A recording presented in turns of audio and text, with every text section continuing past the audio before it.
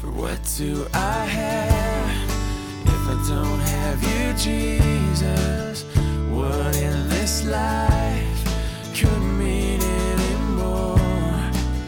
You are my rock, you are my glory, you are the lifter of my head. Hi, and welcome to the Rock Podcast. In today's teaching, Peter, James, and John have the ultimate mountaintop experience where they see Jesus transfigured before them. So let's join Pastor Jim now with the message entitled Lessons from the Mountaintop.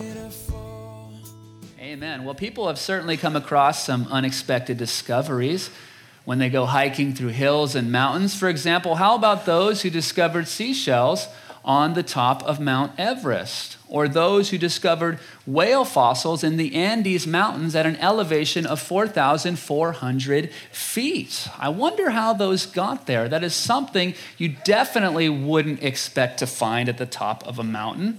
How about the group of conservationists who were clearing debris from the top of Britain's highest mountain? That was some 4,000 feet of elevation, and they stumbled across, of all things, a piano. What in the world is a piano doing at the top of a mountain? I have no idea. Or how about the couple who was hiking through their property with the family dog here in Northern California, and they stumbled across something totally unexpected, $10 million in gold coins that they found that had been buried there since the late 1800s. Definitely that was a pleasant surprise. So people, you're telling me, right? So people have come across some unexpected experiences making their ways through hills and mountains, but none more unforeseen than what we will see in our story today. As Peter, James, and John make their way to the top of a high mountain with our Lord Jesus, they come across something totally out of the blue, and that is this: Jesus radiating the glory of his divinity through the veil of his humanity. Now, my hope and prayer for you and I today is this: that we would remember that there's so much more to Jesus and what he has for us than we could ever imagine. So Luke's Gospel, chapter 9, and we're going to study verses 28 through 36 this morning. About 8 days after Jesus said this, he took Peter, John, and James with him and went up onto a mountain to pray. As he was praying, the appearance of his face changed, and his clothes became as bright as a flash of lightning. Two men, Moses and Elijah, appeared in glorious splendor, talking with Jesus. They spoke about his departure, which he was about to bring to fulfillment at Jerusalem. Peter and his companions were very sleepy, but when they became fully awake, they saw his glory and the two men standing with him. As the men were leaving Jesus, Peter said to him, "Master, it is good for us to be here. Let us put up 3 shelters, one for you, one for Moses, and one for Elijah." He did not know what he was saying. That's kind of funny. While he was speaking, a cloud appeared and enveloped them, and they were afraid as they entered the cloud. And a voice came from the cloud saying, "This is my son, whom I have chosen. Listen to him." When the voice had spoken, they found that Jesus was alone.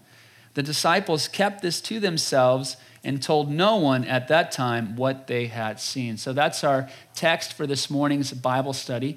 And before we make our way to the top of the mountain, I think it's important for us to get a little bit of context. 1 week prior to this incident, Jesus was asking the guys, "Who do you say that I am?" I know what the culture is saying about me. I know what popular opinion is of me, that I'm just a good teacher or perhaps I'm just a prophet. But what's important to me, guys, is who do you say that I am? And so Peter pipes up and he answers the question. He says, "Jesus, you're the Messiah. You are the Christ of God. You are the chosen one." And Jesus says, "You got it. You got it, Peter. Bingo. You hit the nail on the head. That's exactly who I am." And from that moment on, Jesus began to teach the guys the true purpose of the Messiah, the true purpose of why he came. It was not to expel and defeat the occupying Romans. Jesus wasn't some sort of political Messiah, some sort of political savior. Rather, Jesus came to expel and defeat sin. He came to expel and defeat death. He came to expel and defeat the devil once and for all through his death and suffering on the cross and his subsequent resurrection. But the guys didn't get it. I mean, how could suffering lead to glory, and how could death lead to life? And so what Jesus wants to do is he wants to give them a glimpse of the glory to come in an effort to reassure them and instill confidence in his sovereignty, in his sovereignty, especially in light of the fact that they're going to spend 3 very dark days without him.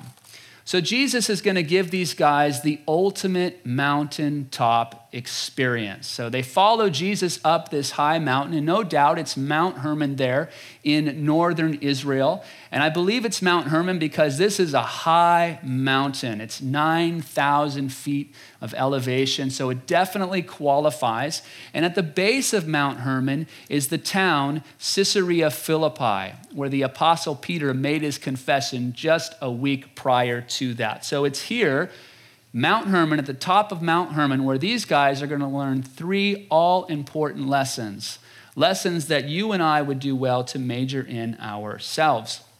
And the first lesson is this, that there's so much more to Jesus than you or I could ever imagine.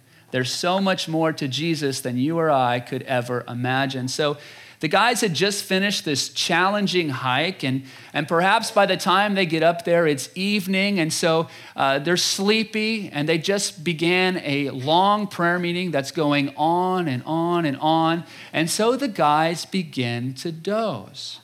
Now, according to Pastor Adam, this is not an unusual occurrence to find people sleeping in prayer meetings. Matter of fact, he told me that he busted someone recently sleeping at our morning prayer time here at the church. He said, right over there, right over on that side of the sanctuary, somebody was laying down. And he saw their feet dangling at the end of the chairs. And then he heard that loud breathing, like not quite a snore, but almost there. So he wanted to go over and take a peek just to see who it was. And he peeked over the top of the chairs, and guess who it was? It was me. So I have a lot of compassion for these guys falling asleep in prayer meetings. But know this, I assured Adam this, that I was not sleeping. I was resting in the presence of our Lord. So the guys were sleeping, but they're going to wake up to the greatest surprise in human history, and that's this. Jesus is transfigured before them. The word transfigured, it means the same as our word metamorphosis. It's a change on the outside that comes from within. And we use this word to describe the process by which a caterpillar is transformed into a butterfly. So that hairy little worm goes into its cocoon, and from within the cocoon out emerges this beautiful creature that we all stand in awe and wonder of. So Jesus is transfigured. His face is changed. And Matthew chapter 17 tells us that his face was shining like the brightness of the sun. You remember when Moses went up on Mount Sinai? He went up there to get the law. He went up there to meet with God, and he came down from the mountain, and his face was glowing with this glory. His face was shining because he saw the glory of God, and now he was reflecting it. But Jesus wasn't reflecting the glory of God. It was coming from within him. It was coming out of him. So his face is shining like the brightness of the sun. And then the Bible tells us that his clothes, they became bright. They looked like a flash of lightning. And Mark's gospel gives us another detail, says that his clothes were whiter than anyone can bleach them on the entire earth. That's pretty cool. So Jesus, he was turned inside out, and the guys saw for the first time what was hidden behind the veil. They saw for the first time what was hidden behind that Jewish man's face. Behind those big brown eyes, it was the beauty the holiness and the majesty and the glory of Almighty God. You see, Jesus was showing these guys that there was so much more to him that they could ever imagine. You see, Jesus wasn't just some ordinary guy, just some ordinary teacher. Jesus is the God-man, fully God and fully man. Theologians call this the hypostatic union. It just means the personal union of Christ's two natures. He has a divine nature and a human nature. God, who is eternal and who is a spirit, 2,000 years ago, stepped into the womb of a virgin, the Virgin Mary, and clothed himself in a human body, taking upon himself a human nature, and he was birthed into this world as Jesus Christ, our Lord and Savior. Now, David Guzik, he comments on this. He says, the wonder of this story isn't that Jesus showed his glory, it's that he was ever able to conceal it in the first place. I mean, think about who God is. Think about who Jesus is. He's Genesis chapter 1. Jesus is responsible for that. Speaking the universe into existence, working with the Father, working with the Holy Spirit, God the Father, God the Son, God the Holy Spirit. Everything we see and know, all of the galaxies, Jesus is responsible for that. The sun that rises every day and lights our entire planet, Jesus is responsible for that. The stars and the moon that light up our sky at night, Jesus is responsible for that. The 7 billion people that are alive today and all those who have ever lived, Jesus responsible. Each and every single one of us, unique individuals, no two of us alike. Jesus, he's the one who is responsible for that. Revelation talks about how there's no sun in heaven. There's no need for any light because the light of Jesus Christ, the glory of Jesus Christ lights up heaven. And yet he's able to conceal all that. He's able to hide all of that during his time on earth. That is absolutely mind-blowing. You remember when the Apostle Peter went fishing with the guys and they were fishing all night long and they didn't catch anything and they come back and they're all frustrated. And Jesus says, hey, just throw your net on the other side of the boat. And Peter's like, come on. We're fishing all night. We're professionals. You're just a teacher. You're just a rabbi. We don't catch fish during the day. But whatever, I'll go for it, see what happens. Can't hurt. And so he tosses his net on the other side of the boat and brings in the biggest haul they ever had. You see, he learned something about Jesus, that there's so much more to him than he could ever imagine. There were things about Jesus that he hadn't yet discovered. I like this story in John chapter 2 of Jesus being at the wedding, and they had run out of wine. And so Jesus was asked, can you make some wine, by his mother. And so Jesus told the servants what to do. The servants thought that Jesus was just an ordinary guy, just another guest at the party. But boy, were they going to discover something, that there was so much more to him that they could ever imagine, especially when they took that water in the pitcher and poured it out and right in front of them watched it become wine. You see, there is so much more to Jesus than you could ever imagine. Over the past year, I took up this new hobby, an extracurricular activity called Frisbee golf. Now, this is a simple game, so I thought. One of the reasons that I like it is because it kind of mimics golf, except for the fact that I don't have to spend my entire paycheck to play it. So the idea behind this sport is you take the plastic and you throw it into the basket in the least amount of throws possible. Simple? Not really. There's so much more to this sport than I could ever imagine. For starters, it's not called Frisbee golf. It's called disc golf.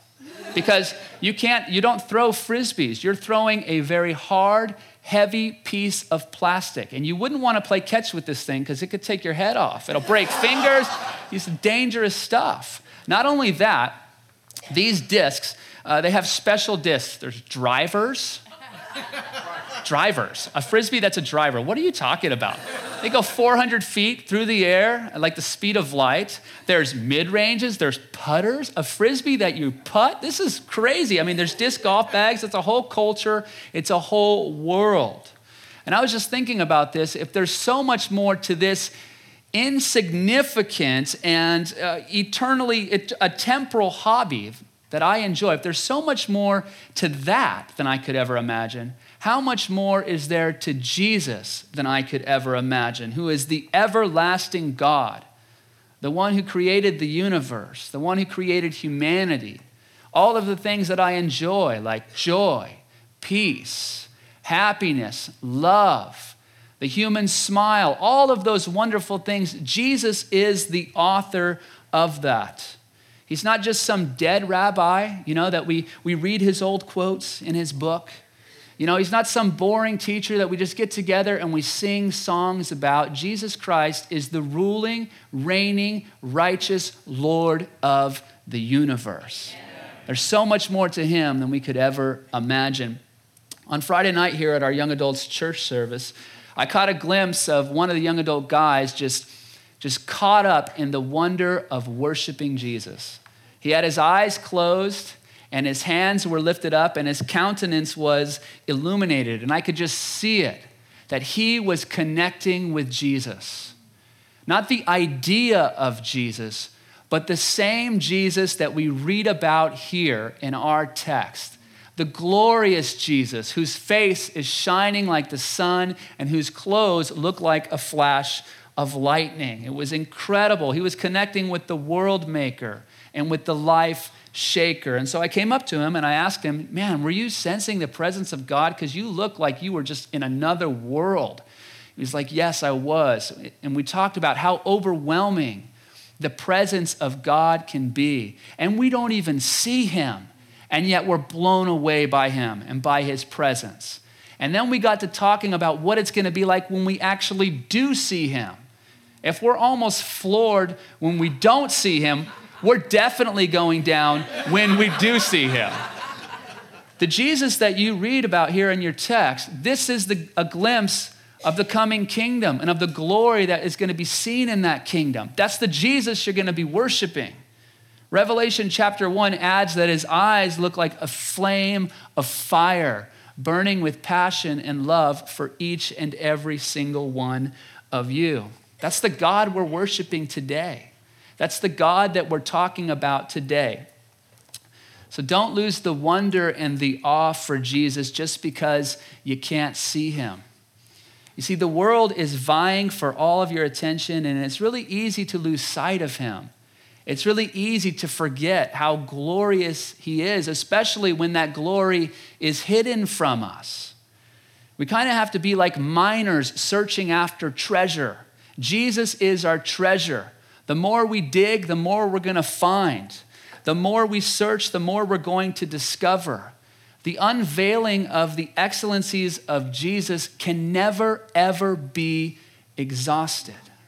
It doesn't matter how long you've known Jesus, 50 years, 60 years, 100 years. I don't know if anyone in here is 100, but there's so much more to him. He's eternal. There are things about Jesus that you haven't yet discovered. Pursue your Savior. It is a wonderful, wonderful thing to do. So the first lesson that they learn is that there's so much more to Jesus than you and I could ever imagine. And the second lesson that they learn is that there is life and glory beyond the grave. You see, Moses and Elijah appeared there on the mountain with Jesus. Now, Moses lived 1400 BC. Elijah lived 850 BC, and yet here they are alive, and they don't even look their age. That's absolutely incredible to me. Matter of fact, they looked really good. The Bible says that they appeared in glorious splendor. The red carpet has nothing on these guys. They appeared in glorious splendor. You see, ladies and gentlemen, there is life and glory beyond the grave for those of us who believe in Jesus Christ. In Matthew chapter 22, in verse 32, Jesus responds to a group of men who didn't believe in the afterlife. And he quotes an Old Testament scripture. God says, I am the God of Abraham, Isaac, and Jacob. Jesus then gives the interpretation saying, God is not the God of the dead, but of the living. You see, Abraham and his family, they lived around the time 2000 BC. And yet Jesus is saying, through his interpretation of that Old Testament scripture, that Abraham and his family are still alive. So Abraham's still alive, Isaac's still alive, Jacob's still alive, Moses is still alive, Elijah is still alive, and a matter of fact, all of those who have died in faith, they are still alive. 2 Corinthians chapter 5 and verse 8 says this, to be absent from the body is to be present with the Lord. Meaning all of those who have died in faith, trusting the Lord, the moment that their heart stopped beating and their spirit left their body, they went to be with God and they are alive and well today. Now this brings great confidence to me, and it should bring great confidence to you, knowing your destiny, knowing your fate, that no matter what happens, you're heaven bound. That no matter what happens, you are glory bound because there is life and glory beyond the grave. 2 Corinthians chapter 5 and verse 1 talks about how this life and this body that we live in, it's a tent. Your body is like a tent. A tent is not a place you live in forever. You go camping, you take your tent, you stay in it for a couple days if you can make it that long. You don't move your kitchen in there. You don't put a bathroom in your tent. It's a temporary dwelling. It's not going to last forever. It's going to wear out. It's going to break down, and you're going to have to throw it away. People live in houses for the most part. And so the Bible uses that analogy to describe our life. Our lives are temporary. Our bodies are going to get old. They're going to get sick, and eventually we're going to die, but that's not the end. We're going to be moving into our eternal house in the heavens. There's life and glory beyond the grave. Now, this truth, it brings a great comfort to me because I'm going to see the people who've already passed, the people that I miss dearly. I think about my great-grandmother, my little Nana, that's what we call her, from Sicily, an Italian gal. So sweet. I'm here because of her. You see, years and years ago, she gave her life to Jesus Christ. And then she ended up leading her daughter to Christ, my grandmother, who 11 years ago led me to Jesus, if you're able to follow that story. And so that's awesome. Clap. So because of her, I'm here. My family and I, we used to love to go to her house. She lived in Daly City, about an hour drive from here. And when my kids were little, my middle child, he was a baby, and he would scream the entire drive. I mean, the kind of scream that gets down into your bones and drives you crazy. But it was worth it to go to little Nana's house. Her house was so wonderful. She had that really white hair, oh my goodness, it was incredible. The white hair, the sweetest personality. She had a little chuckle about her. Her house I felt like I should live at her house. Her house felt more like home than my own house did. The kind of place where you'd go in and you'd kick off your shoes and you put your feet up on the table. You go into the kitchen and you feel like it's your kitchen, like you could just whip up something to eat right now with no questions asked. That's my little Nana's house. There's going to be a great reunion in heaven. I'm going to see her. I'm going to have fellowship with her, and I'm going to recognize her. We're going to be able to recognize each other in heaven. Moses and Elijah, the disciples, they recognized them. They had never seen Moses and Elijah before. I mean, this is 800, 1400 years before this time. And yet they were able to recognize Moses and Elijah, so we will recognize one another. So it's a great comfort to know that I'm going to see the people that have already passed, people that I miss. Also a great comfort because I'm going to see the people that I never got to meet, like the Apostle Paul. I'm pretty sure we would have been best friends if he was around today. But to hear his stories, the stories of Philip the evangelist, love that guy. How about D.L. Moody, the founder of my Bible college? Looking forward to hearing his stories. He had a great children's ministry. But more importantly to me, I'm going to be able to meet my mom, my biological mother, who I never met. She died when I was 6 months old of hepatitis. My grandmother tells me that she gave her life to Jesus just a few months before she died. And so I know she's in glory, and there's coming a day when I'm going to meet her for the first time, and it's going to be glorious. Before I was a Christian, I wasn't walking with the Lord, obviously, and I had a girlfriend, and we were making a lot of bad choices, lots of bad choices, a lifestyle of drugs and things of that nature. And she became with child, and we continued to make those bad choices. And because of those choices, that child was never born. You know, Jesus said something about kids. He's in referencing children. He said, "For of such is the kingdom of heaven." And so I know where that child is. That child is with Jesus. That child is in heaven. And all children who never made it into this world for whatever reason, they're with the Lord. And so there's going to be this glorious time where I'm going to be able to meet that kid, and I'm looking forward to it. So this truth is a great confidence to me. It's a great comfort to me. And it's also a great motivator to me to want to share the gospel.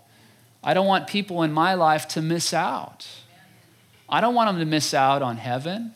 I don't want people to miss out on life and glory beyond the grave. I don't want people to miss out on the forgiveness of sins being indwelt by the Holy Spirit, the one who transforms us and gives us a desire for God. And so this truth inspires me to tell them about Jesus, to tell them what he offers freely through faith in his name. Now, every time I sense the presence of Jesus Christ, his warm touch or his gentle voice speaking to my heart, it's a reminder to me that there's life and glory beyond the grave. Because Jesus went to the grave, and yet he still lives. And because Jesus lives, we will live too. Now, if you're here today and you don't know Jesus Christ, I have a question for you. Would you like to go to heaven when you die? Would you like to have life and glory beyond the grave? Would you like to have the free gift of forgiveness of sins, eternal life, a relationship with the God who loves you, the God who made you, the God who puts you on this planet? Would you like to discover your true purpose? Well, Jesus Christ offers all of that to you freely. He loves you. And he says, if you will just believe in me, if you will just trust in me, then all of that is yours. I made that decision 11 years ago simply by praying to Jesus and asking him to forgive me of my sins and to be my Lord and Savior. And guess what I discovered? Everything he promised is true. And so I would encourage you to give your life to Jesus today. Now, Moses, he died, yet he's alive. And his appearance here speaks of all of those who have and who will die before the coming of the Lord. Just like Moses, they too will be raised from the dead. And then Elijah's here as well. And his appearance, it represents all of those who will not taste of death before the coming of the Lord.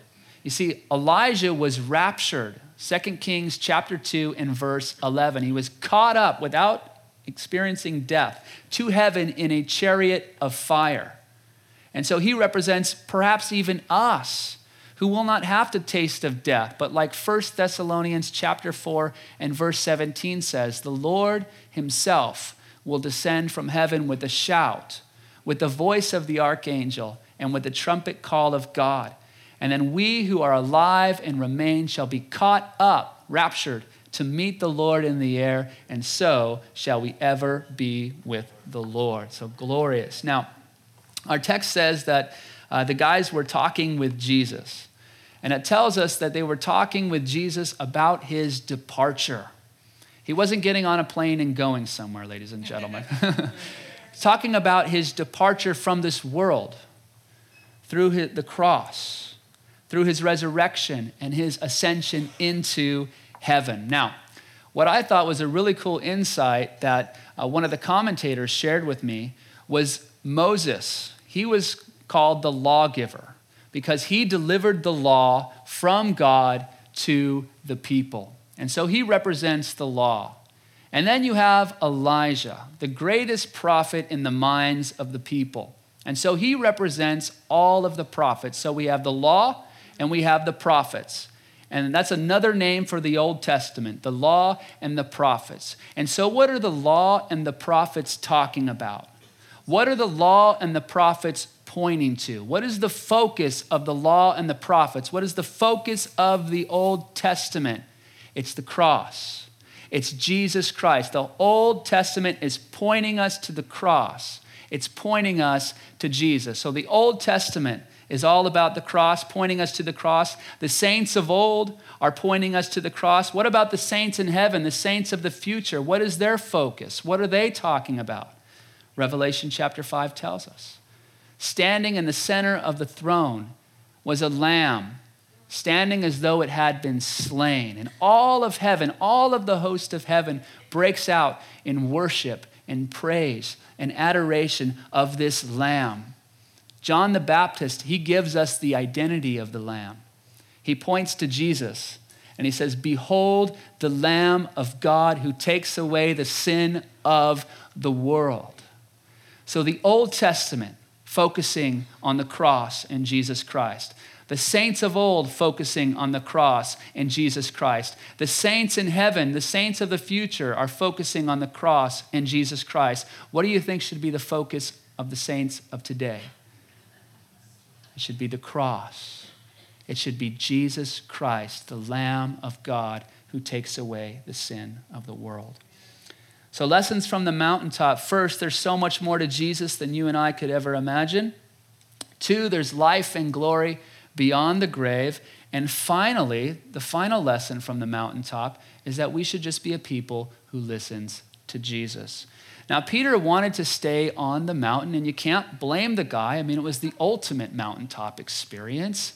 And so he blurts out, "Lord, can we put up 3 tents? I want to stay here. I want to stay in this place." The ultimate mountaintop experience, seeing the glory of Jesus. And that's really what a mountaintop experience is. It's when you see Jesus clear, you connect with him better, and you feel closer to him than you ever have before. And so Peter wants to stay put. I remember my ultimate mountaintop experience happened 11 years ago, right after I gave my life to Jesus, at Coastside Community Church there in Pacifica, California. It was at the end of the church service. We were standing for a song of praise and worship to the Lord. And I saw somebody standing there with their eyes closed and their hands like this. And I was a brand new believer. And I was just wondering what they were doing. And I was trying to figure it out. And I thought, oh, maybe they must have something to do with singing praise to God. And so I thought, well, I'm going to try that. And so I closed my eyes and I did this with my hands. And then I had some sort of vision, some sort of experience where I saw the Lord come down and he looked at me and then he began to breathe out of his mouth, blow his breath out of his mouth, and I could see his breath like you could see it on a cold winter morning, and it went into a dark shadow. The next thing I knew, the pastor was ending the service and inviting people to come up for prayer. I came up and someone prayed for me, but I didn't want to leave. I wanted to stay in that moment because it was the ultimate mountaintop experience. But ladies and gentlemen, we all come down from the mountain eventually. And so the guys are going to come down to pain and suffering. I mean, they're going to come down and a dad is going to have his son demon-possessed. They're going to come down to temptation and sin and to the realities of living in a broken and fallen world. They're not going to be having these mountaintop experiences each and every single day of their life. And so God wants to give them something for today. He wants to give them something for everyday life, something they can trust in, something they can depend on. Because experiences, we lose those experiences. We forget about how wonderful they were. They lose their wonder. And so we need something for everyday life. We need something for today. And so God says, listen to Jesus. I want you to obey Jesus. This is the best counsel that I can give for any situation in life and day-to-day living, because we don't live on the mountaintop. And we don't see the glory of Jesus like those guys saw it. We're not going to hike up to the top of Mount Taylor and see Jesus up there shining like the brightness. Well, maybe, but probably not. We live in the valley. We live in a world with pain and suffering, with temptation and sin, a world filled with chaos and broken people living in darkness, deceived by the devil. That's the world that we live in. Just the other day, Pastor Nathan, you guys remember Pastor Nathan? Wonderful man. Pastor Nathan and I were out disc golfing. He won. He's really good. We're out disc golfing, and I noticed in the parking lot, we're at a regional park, a guy staring at us from the parking lot. And I was looking at him. I was like, what are you looking at? And I thought, well, maybe he thinks that, we're some of his buddies that he's going to meet out here, because he was looking real intently at us. He had a bandana on and some sunglasses and a leather vest, and he looked like a biker guy. And I was like, okay, I'm just not going to look at this guy. And then, and then the car door opens, and he peeks out and stares at me, and I'm like, oh man. And then I heard him swear a couple times at me. And I was like, oh boy, this guy's crazy. And so I told Pastor Nathan, don't look at that guy. He's crazy. He wants to start a fight with us. And he gets out of his car and he starts walking around the parking lot. And so we're kind of walking away from him. And there's other people out there getting ready to go on a hike. And he starts doing this in the parking lot. He didn't have a gun, but he had a pretend gun in his hand, doing this. And I thought, oh my goodness, this guy is lost and he is dangerous. So the police were called. And about 15 minutes later, we were away from the guy now. We saw a squad car driving up the hill, and we're like, all right, great. And then a couple minutes after that, we saw another squad car, but it wasn't just driving, it was flying up the hill. And I thought, wow, I'm really glad that the cops got called on this guy. A couple minutes after that, we hear all these sirens. Woo, woo, woo, woo, woo, woo. And then the guy, the biker dude, goes flying by us in his vehicle with 2 cop cars in full pursuit. The cop is yelling through his microphone, shut it down, shut it down. Crazy. That's the world that we live in, a broken world, a world that is lost, filled with broken people, deceived by the devil, deceived by sin, without hope and without Christ in the world. That's the world. That's the reality. We live in the valley of the shadow of death. And our only hope in this life, if we want to live a life that is worthy of the gospel, if we want to live a life that really matters, our only hope is to live for Jesus and to listen to Jesus. To listen to Jesus means to obey his word. In other words, we need to be a people of the book. We need to be a people of the Word of God, being in the Word on a daily basis, listening to the voice of our Savior speak to us through his holy Bible. You know what's cool about a person who gets into the Word? They're transfigured just like Jesus was. Because when you start to get into the Word starts to get into you. It starts to transform your mind. Romans chapter 12, it transforms the way you think. And as it transforms the way you think and your worldview, it transforms the way you live. And so you're transformed from the inside out. You're transfigured and you become like Jesus. You become more and more like him, from glory to greater glory. The transfiguration of the born-again Christian comes through listening to Jesus Christ. Well, I'd like to end our service today by doing just that, by listening to Jesus, by obeying Jesus. And one of the things he commanded us to do was to remember his death, was to remember what he did for us on the cross. And so at this time, I'm going to invite the worship team on up. Jesus told us to think about what he did for us on the cross like a meal, as Pastor Ross always explains it. As you take in bread and drink and it gives life to your physical body, so too, if you take into your heart and into your soul what Jesus did for you on the cross, it gives you eternal life. It gives you spiritual life. And so we're going to remember that. We're going to reflect on what our Savior did for us. Heavenly Father, thank you so much for your word. Now as we remember what your son Jesus did for us on the cross, as we obey his voice like you commanded us to do, we pray that you would transform us from the inside out. In Jesus' name. You have been listening to the Rock Podcast. Our regular services are held on Wednesday nights at 7 p.m. and Sunday mornings at 8:30 and 10:30 a.m. in Santa Rosa, California. If you would like to learn more, please visit our website at calvarytherock.org.